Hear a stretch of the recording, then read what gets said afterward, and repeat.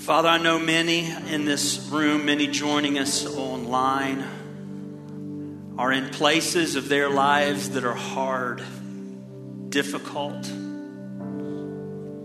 that not just physically, but in many ways emotionally, relationally, spiritually even, they feel paralyzed. Like the author of the song we just sang, paralyzed. And it's hard to pray in that place, your will be done. Father, it's hard to lay it all down before you, knowing we can't do what most needs done. So would you help us, Lord? Would you help us today to believe something from your word about your goodness? Something from your word about your power, your plan. And Lord, I pray you'd fill us with faith today, that in those hard places we would say, we believe you're good and strong. Your will be done, Jesus. Your will be done. Teach us the word as we study today. And I pray not only for ourselves, but for our partners and brothers and sisters in this community who are a part of other local churches, Lord. I pray for Pastor Gary Montecalvo. Thank you for his friendship. Lord, thank you for the many ways he's been an encouragement to us as a church, to me as a brother in Christ. And I pray you'd fill him with the knowledge of the Word of God and the power of the Spirit today. And may the people of God, our brothers and sisters who are Destiny Christian Church, Lord, I pray they would go from their gathering filled with your Spirit, on mission, as lights shining in the midst of darkness of this world. Lord, we love you and we thank you for what you're doing among your people. And we ask all of these things in Jesus' name. And all of God's people said, amen. Amen. If you have your Bibles, you can go ahead and take them and turn to Mark chapter 12. Mark chapter 12. We're going to continue our study, our verse-by-verse study of the Gospel of Mark. And we are in the final week of Christ's earthly ministry. There's a little bit of debate as to whether or not he's on Tuesday or Wednesday of the following week. I happen to think it's Tuesday, but I wouldn't argue with you if you said it was Wednesday. But here's what we know. By Friday, Jesus is going to be crucified by the religious leaders under the authority of the Roman government. And what we find in Mark chapter 12, where we have been the last several weeks, is an escalating conflict between Jesus and the religious leaders of Israel, particularly a group known as the Sanhedrin, or the Supreme High Court of the nation of Israel. And what we know from our study of Mark is that these leaders, these men, the Sanhedrin, had already made up their minds about Jesus and were determined to destroy them. But as much as they hated Jesus, they feared the crowds of people who seemed to love Jesus. And so they decided to try and publicly discredit Christ by asking him a series of trick questions they had thoughtfully and carefully crafted to trap him in his words. Their hope was to make him look foolish in front of the crowds, thereby causing him to lose popularity and allow them to arrest him and have him murdered. Well, last week we saw the first representatives from the Sanhedrin, two groups, the Pharisees and the Herodians, come to Jesus with a question about taxes. And as much as we may have wished that Jesus had answered differently, his answer twisted them into knots. They walked away with their tails between their legs. Well, not only did that question fail to make Jesus look foolish, it actually had the opposite effect with the people. It caused the people, as they heard his answer, to marvel at his words. But the Sanhedrin, the religious leaders, undeterred, send another group to try and trap Jesus with a trick question. And that's where we're going to pick up this morning.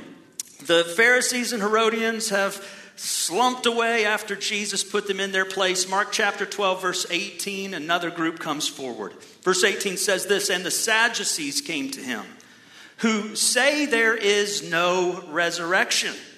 And they asked him a question, saying, 'Teacher, Moses wrote for us that if a man's brother dies and leaves a wife but leaves no child, the man must take the widow and raise up offspring for his brother. There were 7 brothers.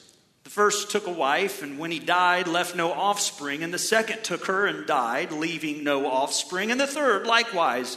And the 7 left no offspring. Last of all, the woman also died. In the resurrection, when they rise again, whose wife will she be? For the 7 had her as wife. Okay, stop right there. So the Sadducees, we talked about them a couple weeks ago. The Sadducees were largely upper class Jewish men who occupied significant roles of power in Jewish culture.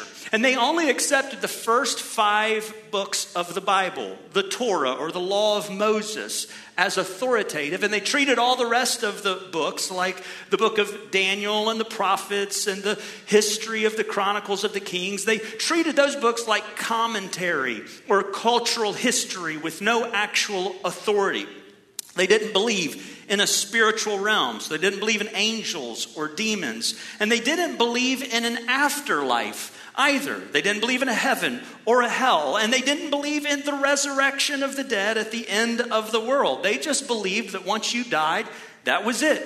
You were gone. And that's actually why they were so determined to be rich and powerful and influential in this age. Since there wasn't anything to live for beyond this life, they just lived out what they believed. They figured you'd better get as much as you can before you die, because after you die, you're gone, bro. That's all there is. And they hated Jesus. You know why?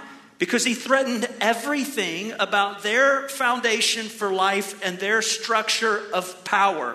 He demonstrated that he actually had power over demons and the spiritual realm. He showed firsthand that it was real. He even raised people from the dead. He even went so far as to claim to be the resurrection himself and the source of eternal life and afterlife. And so his very presence, his person, his teaching, his ministry directly attacked the foundation of power and life for the Sadducees. So they could not stand him. So they come to Jesus with this made-up scenario. And they think they're going to stump Jesus with the question. And they start by giving context. They give this build-up to the question. And they refer to a provision in the Old Testament law of Moses from Deuteronomy chapter 25. That provision enabled people to keep the wealth and inheritance of their family in their family line when a man died, leaving a widow without any children. That provision was called levirate marriage. Levirate marriage allowed the closest living relative to marry the widow and have children so that they could inherit the family's wealth. And you can do a long study on this. We don't have time. It's really not the point for this morning, but that was a very significant thing in the nation of Israel that was divided for perpetuity by tribes or family groups where wealth and inheritance and land was tied within a family name. Well, the most famous example of levirate marriage in the Bible is something you probably know. It's the story of Boaz and Ruth. Boaz married Ruth. He raised up children who were able to claim the family inheritance because he was the nearest related single male to her deceased husband. Well, anyhow, in the Sadducees made up story, they take all of that cultural heritage and the provision of the law of God, and they make up this story around it. They say, there's this woman who marries one of 7 brothers. Her husband dies before they have children, and his brother steps in, exercising that levirate marriage provision to take her as his wife. Then he dies before they have children, so another brother takes her as his wife. And this happens with all 7 brothers in their made-up scenario who all die without having children. And finally, the woman herself dies without children. And then comes the big finish by the Sadducees. And as I look at this, I can almost imagine this group of knuckleheads huddling up like a bunch of junior high boys, snickering as they're asking their question, that they don't believe anything about the premise. They don't believe anything that they're getting ready to say. They don't believe in an afterlife or a resurrection, yet they have the audacity to ask the question. And they're just kind of snickering.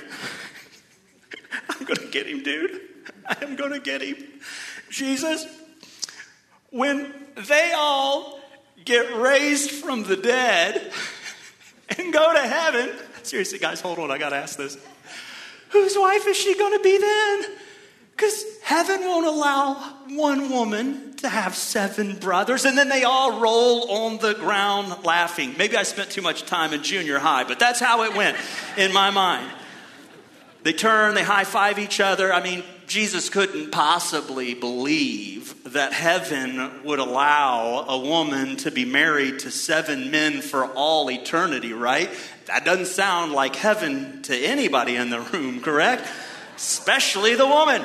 Anyhow, these religious Einsteins had painted a man who claimed to be the resurrection and the source of eternal life, Jesus himself. They painted him into a theological corner, right? What could he possibly say to these brainiacs? Well, let's keep reading our text. Verse 24, Jesus said to them, "Is this not the reason you're wrong? Because you know neither the scriptures nor the power of God. For when they rise from the dead, they neither marry nor are given in marriage, but are like angels in heaven.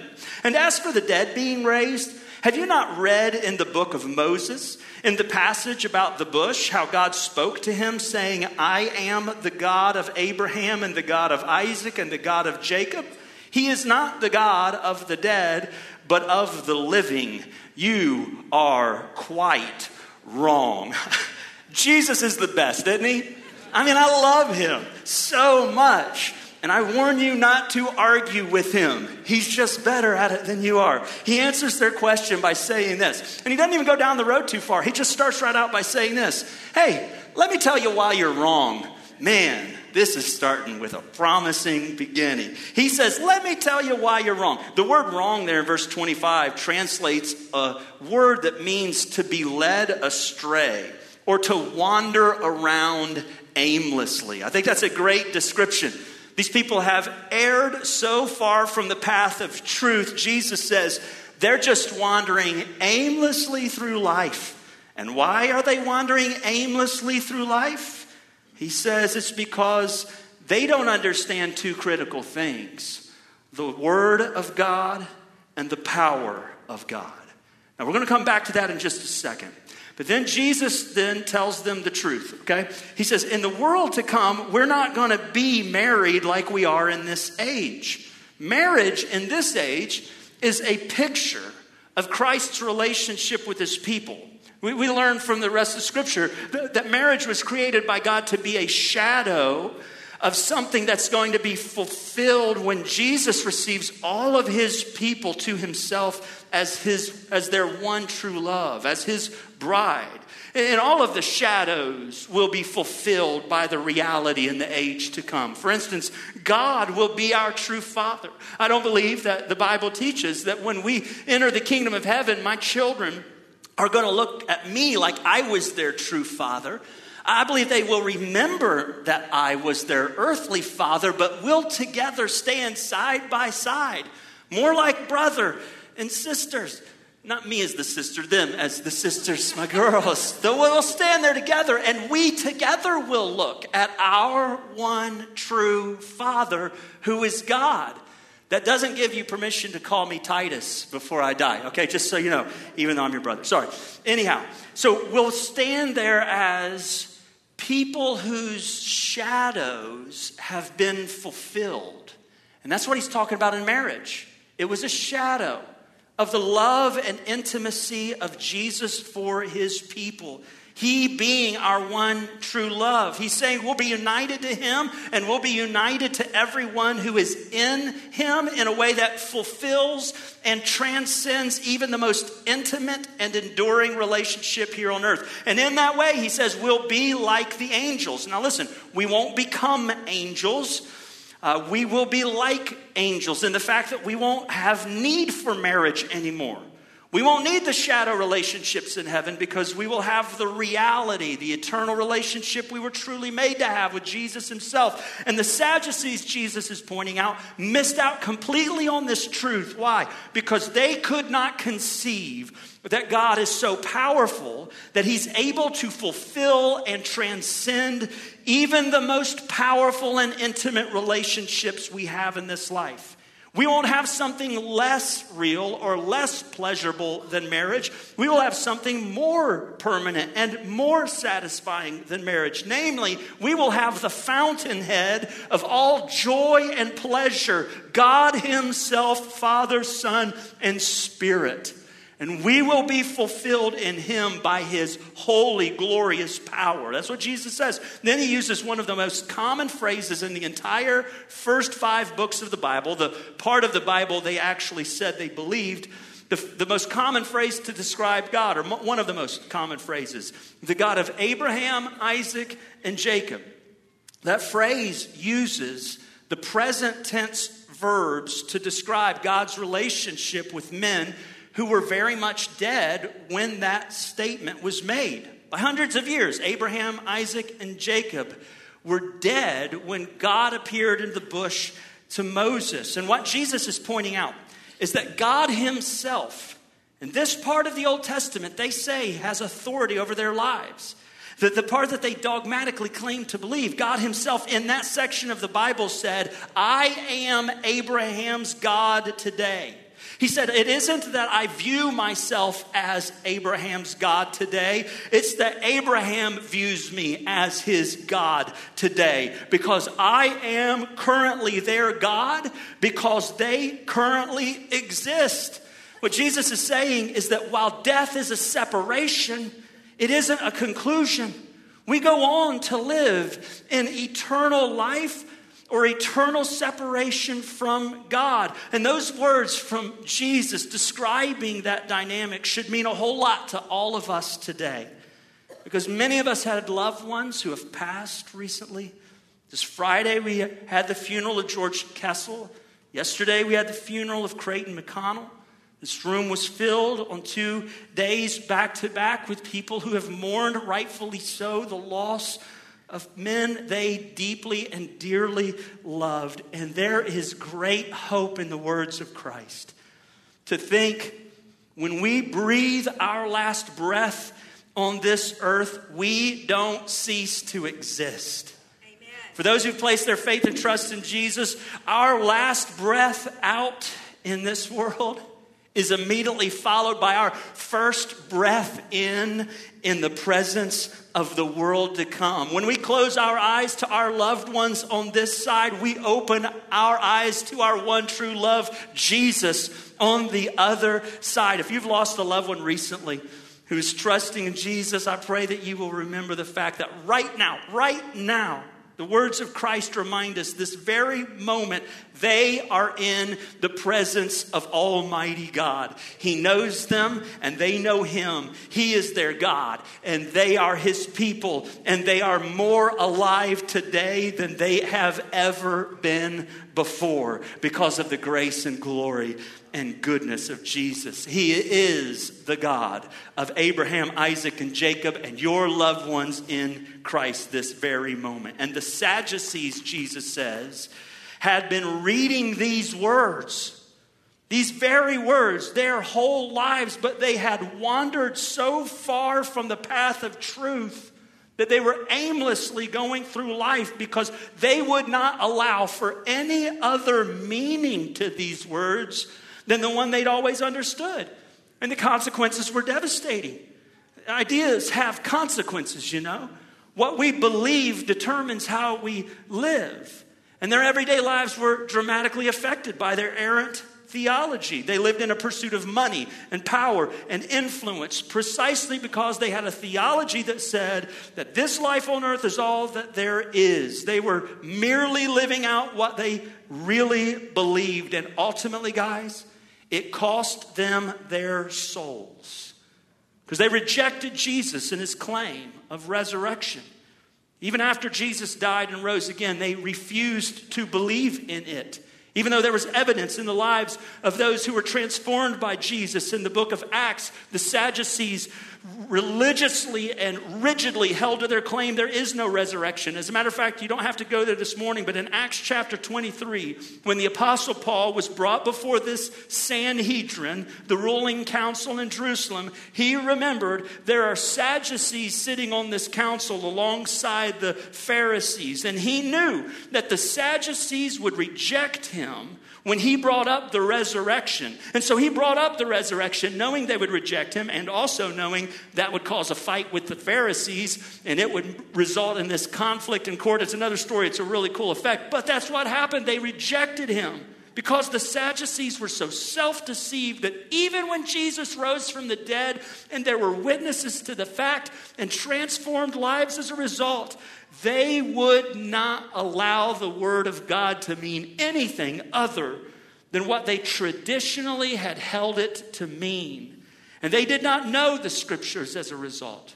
And they did not know the power of God. So they literally rejected Jesus, and they rejected anyone who represented Jesus. And that's the exchange we have in Mark 12. And from it, guys, we learn an incredibly valuable lesson. It's our big idea for today. The big idea is this: we wander dangerously astray when we do not know the word and power of God.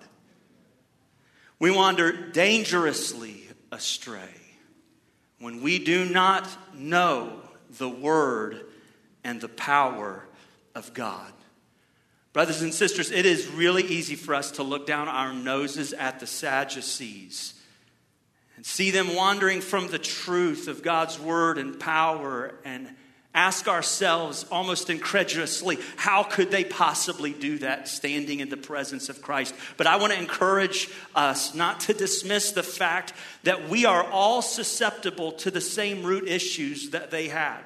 And I'm not saying that all of us in this room are wandering from truth in a way that would cause us to lose our souls or become heretics. Though I think we need to be humble enough to say, God, I have that in me if you don't keep me by your grace. Let's not assume we're not heretics. I guess that's the way we should live. Let's not assume that we have it all right. But here's my bigger concern. It's not that all of us would be heretics or wander from the faith in a way that we would lose our souls. My bigger concern for many of us is that we would know the gospel but still wander away from God's good design for our lives and the powerful transformation that Jesus brings when we just take him at his words. You see, Christ's assessment of the Sadducees serves as a massive reminder and warning to every one of us. And here's what I want us to do in the time we have remaining. I want to hear the warning from Christ's words and call our hearts today to beware of fostering, to the damage of our lives, to the wandering of our lives and families. Beware of fostering a lack of knowledge of God's word and a lack of knowledge of God's power. So in the time we have remaining, let's just take those two things one at a time. Church, beware of wandering aimlessly through life. Beware of wandering due to not knowing the word of God. Listen, the Bible is filled with promises that are attached to knowing and believing the word of God. Psalm 1:3 says that the person who meditates on the word of God is like a tree planted by streams of water that yields its fruit in its season. Its leaf also does not wither, and whatever he does, he prospers. Psalm 119:9 says, a young man keeps his way pure by guarding it according to God's word. 1 Timothy 3:15 says, the word of God is able to make you wise for salvation through faith in Christ Jesus. In Matthew 4:4, Jesus rebuked the temptation of Satan by saying, it's written, man shall not live by bread alone, but by every word. How many of them? Every word that comes from the mouth of God. Friends, the entire Christian life is a life of faith. Faith that's responding to the truth and promises of Jesus that are revealed to us in the Word of God, the Bible. And here's what that practically means for all of us. We cannot live by faith in truth we do not know. And we cannot exercise faith in promises from Jesus that we have never heard. So we must be people devoted to the Word of God. I want to share just a couple contributing factors that I believe lead us to living with a functional lack of knowledge in God's word. The first is biblical ignorance or biblical illiteracy. One of the most obvious reasons that people live without knowledge of the word of God is simply due to the fact that many people have never read the whole Bible. They just don't know what the Bible teaches. And I'm not saying that at any given time, anyone in this room will ever have the whole Bible memorized. I know that I don't. Yeah, I'm missing a couple verses in Deuteronomy. No, I'm kidding. Even more than that, just memorizing the Bible, I don't think we should have the pride to say that we will perfectly understand anything the Bible teaches in doctrine, let alone all that the Bible has to say. That's not what I'm talking about with biblical ignorance. What I'm saying is that when we only possess bits and pieces of the Bible and have those little bits and pieces maybe out of context at disposal in our life, we become very vulnerable to misinterpretations at best and lies of the enemy at worst. Remember, the oldest trick in Satan's book isn't to deny the Bible, it's to distort the Bible. And it has a major impact on how we live. Now, I thought about dozens of examples, but I know you want to see the Super Bowl tonight. So let me just give you one quick example among many that we could talk through. Every now and then I hear young parents talk about having a grace-based approach to parenting. Now, let me go on record. I believe that a grace-based approach to parenting is a very important and biblical thing for us as Christian parents. Did you hear what I just said? I believe it's really important and biblical that we have a grace-based approach, a gospel approach to parenting. However, if we do not have a robust understanding of biblical truth, we will hear the term grace and potentially think that grace means we allow our children to do anything they naturally want to do without experiencing the God-honoring consequences of discipline.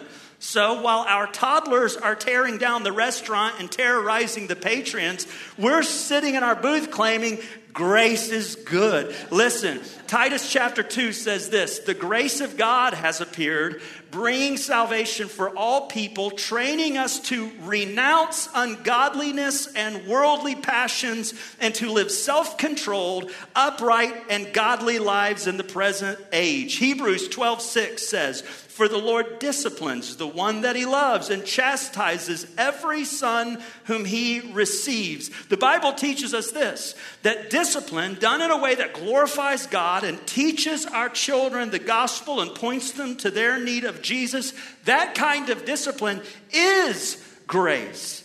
Grace without Christ-honoring discipline isn't grace. My point isn't about parenting. My point is just to say that when we wander from God's word in a full, robust knowledge of what his word actually says, we are prone to wander from God's good design in our lives. And that's true about all kinds of things, not just parenting. People misrepresent or distort what the Bible says about worship, what it says about judging others, what it says that forgiveness is or isn't, what it means to love our neighbors. And most importantly, people distort or misunderstand what the Bible says is true for us because of Jesus. And hear the warning from Christ. Being ignorant of biblical truth puts us at risk to wander away from the path of truth. And the Sadducees remind us that comes with devastating consequences. So let me ask you this. What would it look like if you exchanged what many in our culture of Christianity have, which is a casual reading for parts of the Bible, and you exchange that for the careful study of the whole Bible?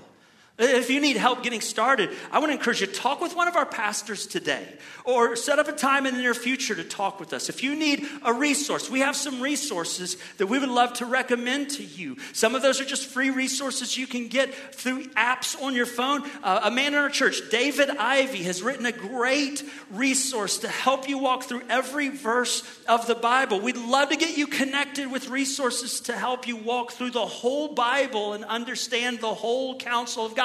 At the very least, I want to encourage you to jump into our Wednesday night men's and women's Bible study of the book of Acts. It's a great format to learn how to daily read verse by verse through books of the Bible. What would it look like if you said, I don't want to live in biblical ignorance, and so I want to engage in the study of the whole counsel of God?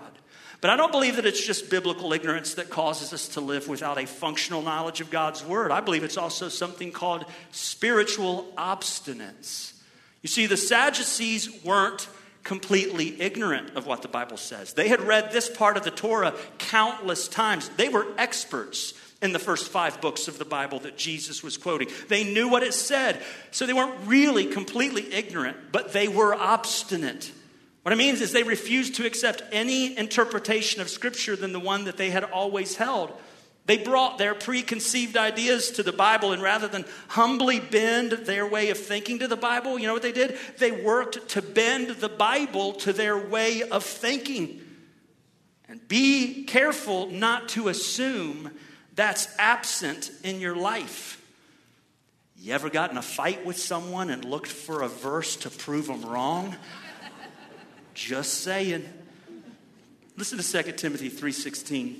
It says, all Scripture is breathed out by God and profitable for teaching, for reproof, for correction, and for training in righteousness, that the man of God may be complete, equipped for every good work. Friend, if you come away from your Bible reading every morning and always feel self-justified in the way that you're living, you might want to re-examine your approach to Bible study.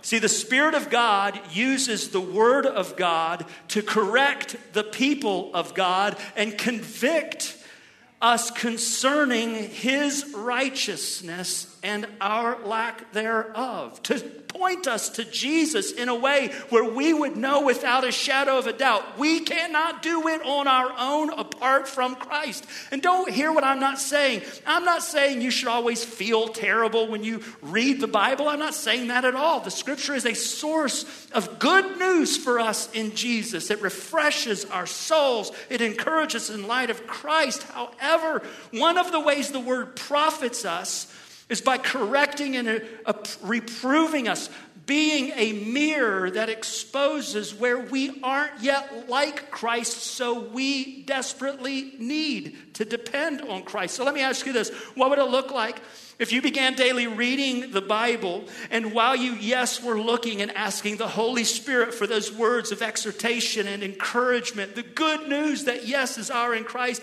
and alongside that you humbly ask the Holy Spirit to use the word to reprove and correct and even rebuke you in love, so that the voice of your Father loving you into the life of Christ would be a voice you heard each and every day. We wander astray for a lack of knowledge of God's word, somewhat because of biblical ignorance, but sometimes because of spiritual obstinance, where we are proud and stiff-necked and unwilling to say, God, correct me. I am not so proud to believe I've got it all right. Beware of wandering due to not knowing the Word of God. And then we'll close with this. Beware of wandering due to not knowing the power of God. Look at verse 24. Mark 12, Jesus said to them, is this not the reason you're wrong? Because you know neither the Scriptures nor the power of God. I want you to carefully notice what Jesus is saying here, guys. He points to the reason they have wandered from the path of truth. My question is, how many reasons does Jesus give? Looks like 2, right? They didn't know the Scriptures or the power of God. But look carefully. Jesus explicitly says there's only one reason. That word reason is in the singular. He's saying there's one reason. And then he says 2 things. And the question is, what's the point that Jesus is making? And here's the point. The point is that knowing the scriptures must be connected to believing in the power of God, or we will go astray. Guys, it's a both and proposition. And that's why a head full of Bible knowledge is no guarantee of spiritual maturity. That's why you can graduate from seminary and still go to hell.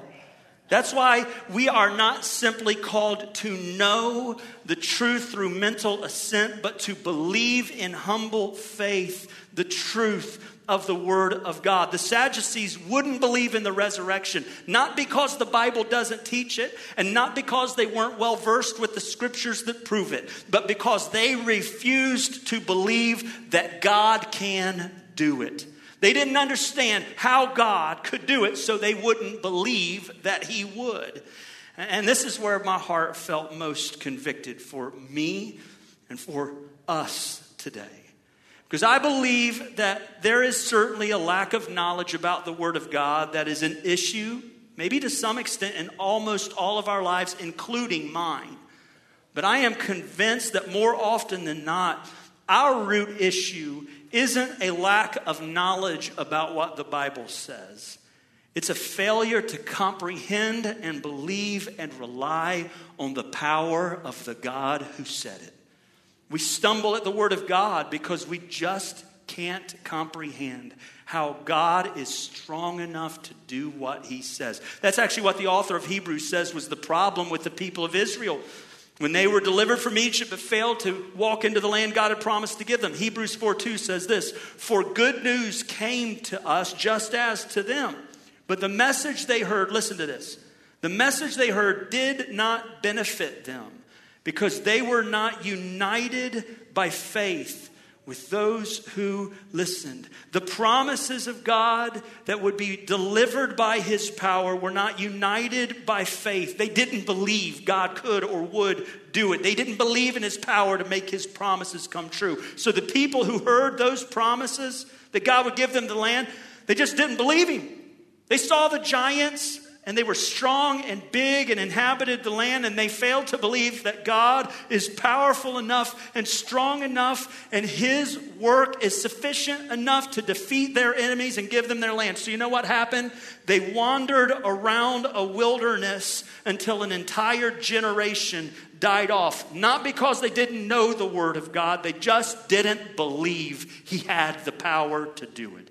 Knowing God's Word doesn't benefit us, church, unless it's united to faith in God's power. And friend, I just need to ask you, where might you be close to wandering from the path of truth? Not because you don't know what the Bible says, because you're struggling to believe that God is strong enough to do what he has said in the Bible. Let me just give you a few things God has said. He said, if you're trusting in Jesus as your Lord and Savior, God promises to make you holy and blameless and completely forgiven of all your sins, that they would be removed from you as far as the east is from the west and cast into the depths of the sea, where God will remember them no more. Do you believe he's strong enough to do that for you? Are you living like it? Are you feeling like it? Are you claiming his power over and again when the enemy accuses you or brings up your past sin? Do you take him to the cross and say, my God is faithful to do all that he's promised, and he's promised I'm blameless and holy and forgiven? Or are you living in perpetual guilt and shame? Bring it to the Father today. Trust him and take him at his word. If you're trusting in Jesus, you need to know God promises to make you a new creation, freed from the power of sin, freed from the addictions and the old patterns of your life before Christ. Do you believe he's strong enough to do what he says? Are you living like it? What would it look like for you to take a step out of your safe boat into a stormy sea, feeling the risk of all that includes, and taking God at his word, believing he will give you the power to live the life of Christ? Why? Because he said he would. If you're trusting in God through the work of Jesus Christ, he promises to give you his Holy Spirit so that Jesus himself will live in you each and every day. He really means that. That Jesus himself will live in your marriage. That Jesus himself will really live toward your children or toward your parents or in your school or in your job. That Jesus himself will really live in you. That's Galatians 2:20. He promises that by the Holy Spirit's power, Jesus himself will live in you. We started our service with baptism, and all of us, when Pastor Justin said, "Not I," we responded, "But Christ who lives in me." We say it, we know it. Do we believe it? Do we live like we really believe that Christ himself is living in us when we trust him? And friend, I do not say that, one, to produce guilt and shame that would cause you to try and roll up your sleeves and act like Jesus is living in you. I say that to warn our hearts of how subtly we fall for the trap of the Sadducees. He has promised it, friend. He will do it, friend. Not by your power, friend, but by Christ in you. What would it look like today if we really believed the word of the gospel of God revealed in the scriptures? That Jesus himself will save us in every way we need saved. Restore us to the life that only God could live. Resurrect us in this very life by his resurrection power. And live in our very lives, our marriages, our homes, our workplaces, our schools, our community, with his power to live his life. What would it look like, church? What would it look like? It's what God has promised. So will we be people who take him at his word by believing what he has said to be true and believing he has the power to do it, whether we understand how he will or not?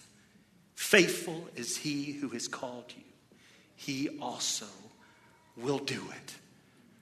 May the word of God be rich in you today. And may the Holy Spirit of God fill you with faith to believe our God will do everything he's said. Period. Would you bow your heads in prayer with me? Some of you may have never placed your faith and trust in Jesus, and this morning the Spirit of God has been stirring you to call on Christ, to trust in him, knowing that you can't make up for your sin by your own power. You need Jesus. The Spirit of God stirring you to trust that Jesus lived the perfect life you failed to live. He died the death you deserved to die on the cross as a payment for your sin and rose again 3 days later. Would you, if you've never placed your faith and trust in Jesus, call on him even right now? Just acknowledge you've sinned against God and you can't make yourself right. That's why you need Jesus. And call on Jesus in faith.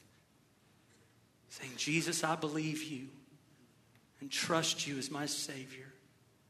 And ask you to forgive my sin and restore me to God. I'm trusting in you, Jesus, and not me. Be my Lord and Savior. Thank you for saving me. If the Spirit stirs your heart to pray a prayer of salvation today, don't hesitate. Do this morning, right this moment. Call on Christ. Talk to one of our pastors at the close of this service. We'd love to pray with you about your relationship with Jesus. And I know most in this room would say, I am trusting in Christ. Let me ask you, what promise of Scripture are you struggling to believe over your life today? Would you simply ask the Lord to strengthen your faith? Don't try to fake it. Just confess that you don't know how he's going to do what he's promised to do. But ask him to fill you with faith to believe it.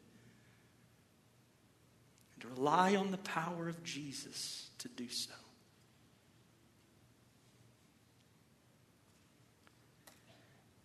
Father, we thank you for the word of Christ.